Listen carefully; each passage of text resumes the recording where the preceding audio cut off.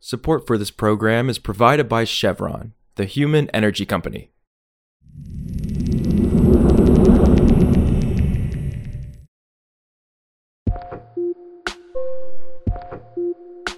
This is Politico Energy. I'm Josh Siegel. When Russia invaded Ukraine a year ago today, Moscow thought it could intimidate Ukraine's European allies through energy blackmail.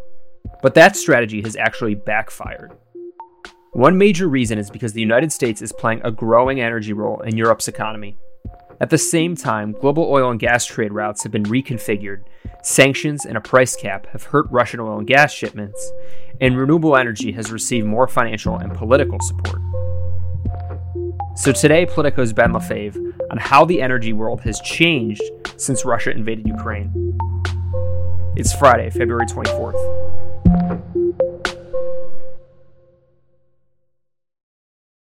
When Russian President Vladimir Putin first started out on this invasion, the idea was that Europe was so dependent on Russian oil and Russian natural gas that even the threat of kind of choking off supplies would rattle the alliance and force some countries to back off their support of Ukraine. It looked for a while that might work. Remember, we had the explosion at the Nord Stream 2 pipeline. Nord Stream 1 was turned off.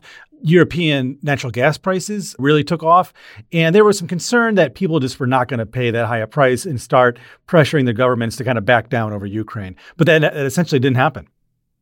Got it. So the strategy has ultimately backfired, and that's in large part because of American oil and gas exports that have helped compensate for lost energy from Russia to Europe. So just how important has U.S. energy been for Europe?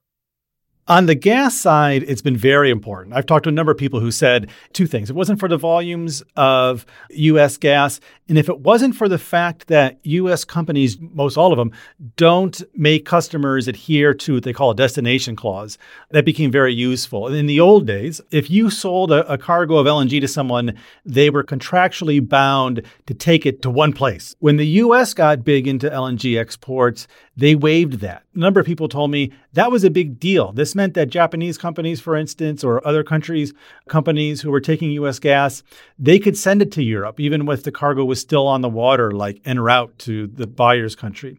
So that went to Europe's advantage, where a lot of these cargoes could then start going to Europe. On the oil side, the U.S. has also been fairly important. Europe has been able to not quite replace all of the Russian oil that it's been kind of shunning since the invasion started. Before the invasion, Europe was getting around 8% of its oil imports from the U.S. So that's now up to 12%. So it's been a fairly robust climb. One of the other things that Europe's been able to do just outside of the U.S. has been reducing its own energy demand through efficiencies.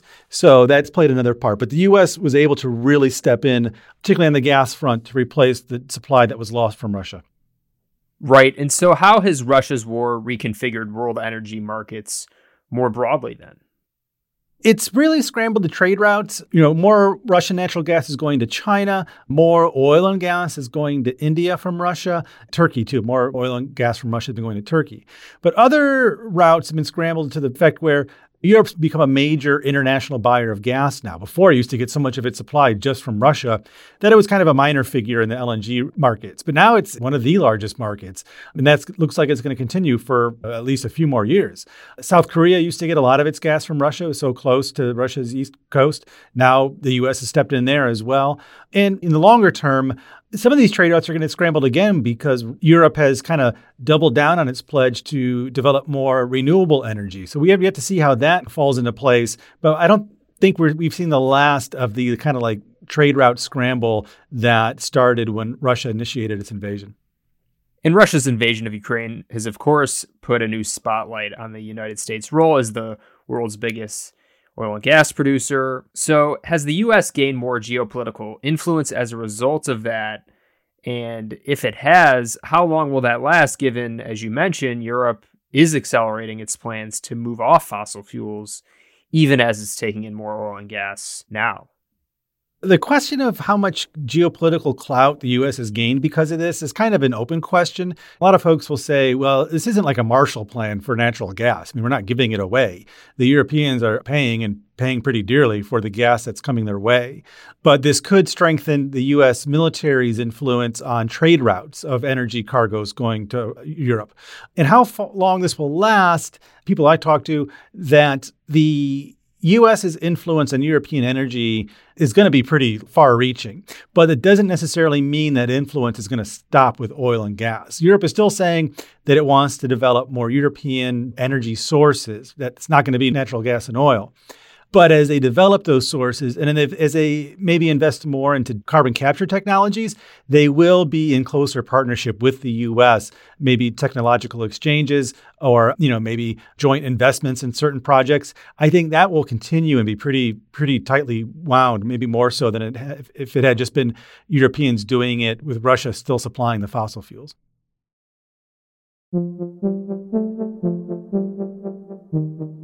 Also, on Thursday, President Joe Biden nominated Ajay Banga, the former CEO of MasterCard, to lead the World Bank.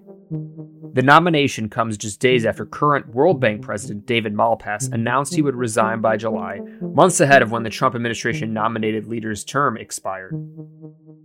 If confirmed by the World Bank, Banga will have to balance the climate agenda of the U.S., the bank's largest shareholder, with concerns from other countries about a potential move away from the institution's core mandates of fighting poverty and funding economic development projects within national borders. Now, Banga isn't necessarily a household name to environmentalists, but he is well known to Biden world. He served on an Obama administration Trade Advisory Council, chaired the U.S.-India Business Council, and more recently had been working with Vice President Kamala Harris's office. For more news on energy and the environment, subscribe to our free newsletter at politico.com/power-switch. And subscribe to Politico Pro to read our morning energy newsletter. Some of the music in today's show was composed by the mysterious Breakmaster Cylinder. Nirmal Malaikal is the podcast producer. Raghu Manavalan edited the show this week. Jenny Ament is the executive producer of audio at Politico. Our editors are Matt Daly and Gloria Gonzalez.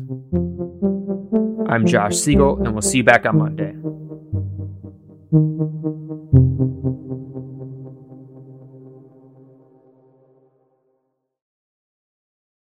Support for this program is provided by Chevron, the human energy company.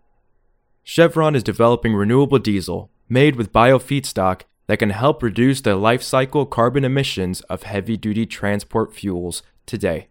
Learn more at chevron.com.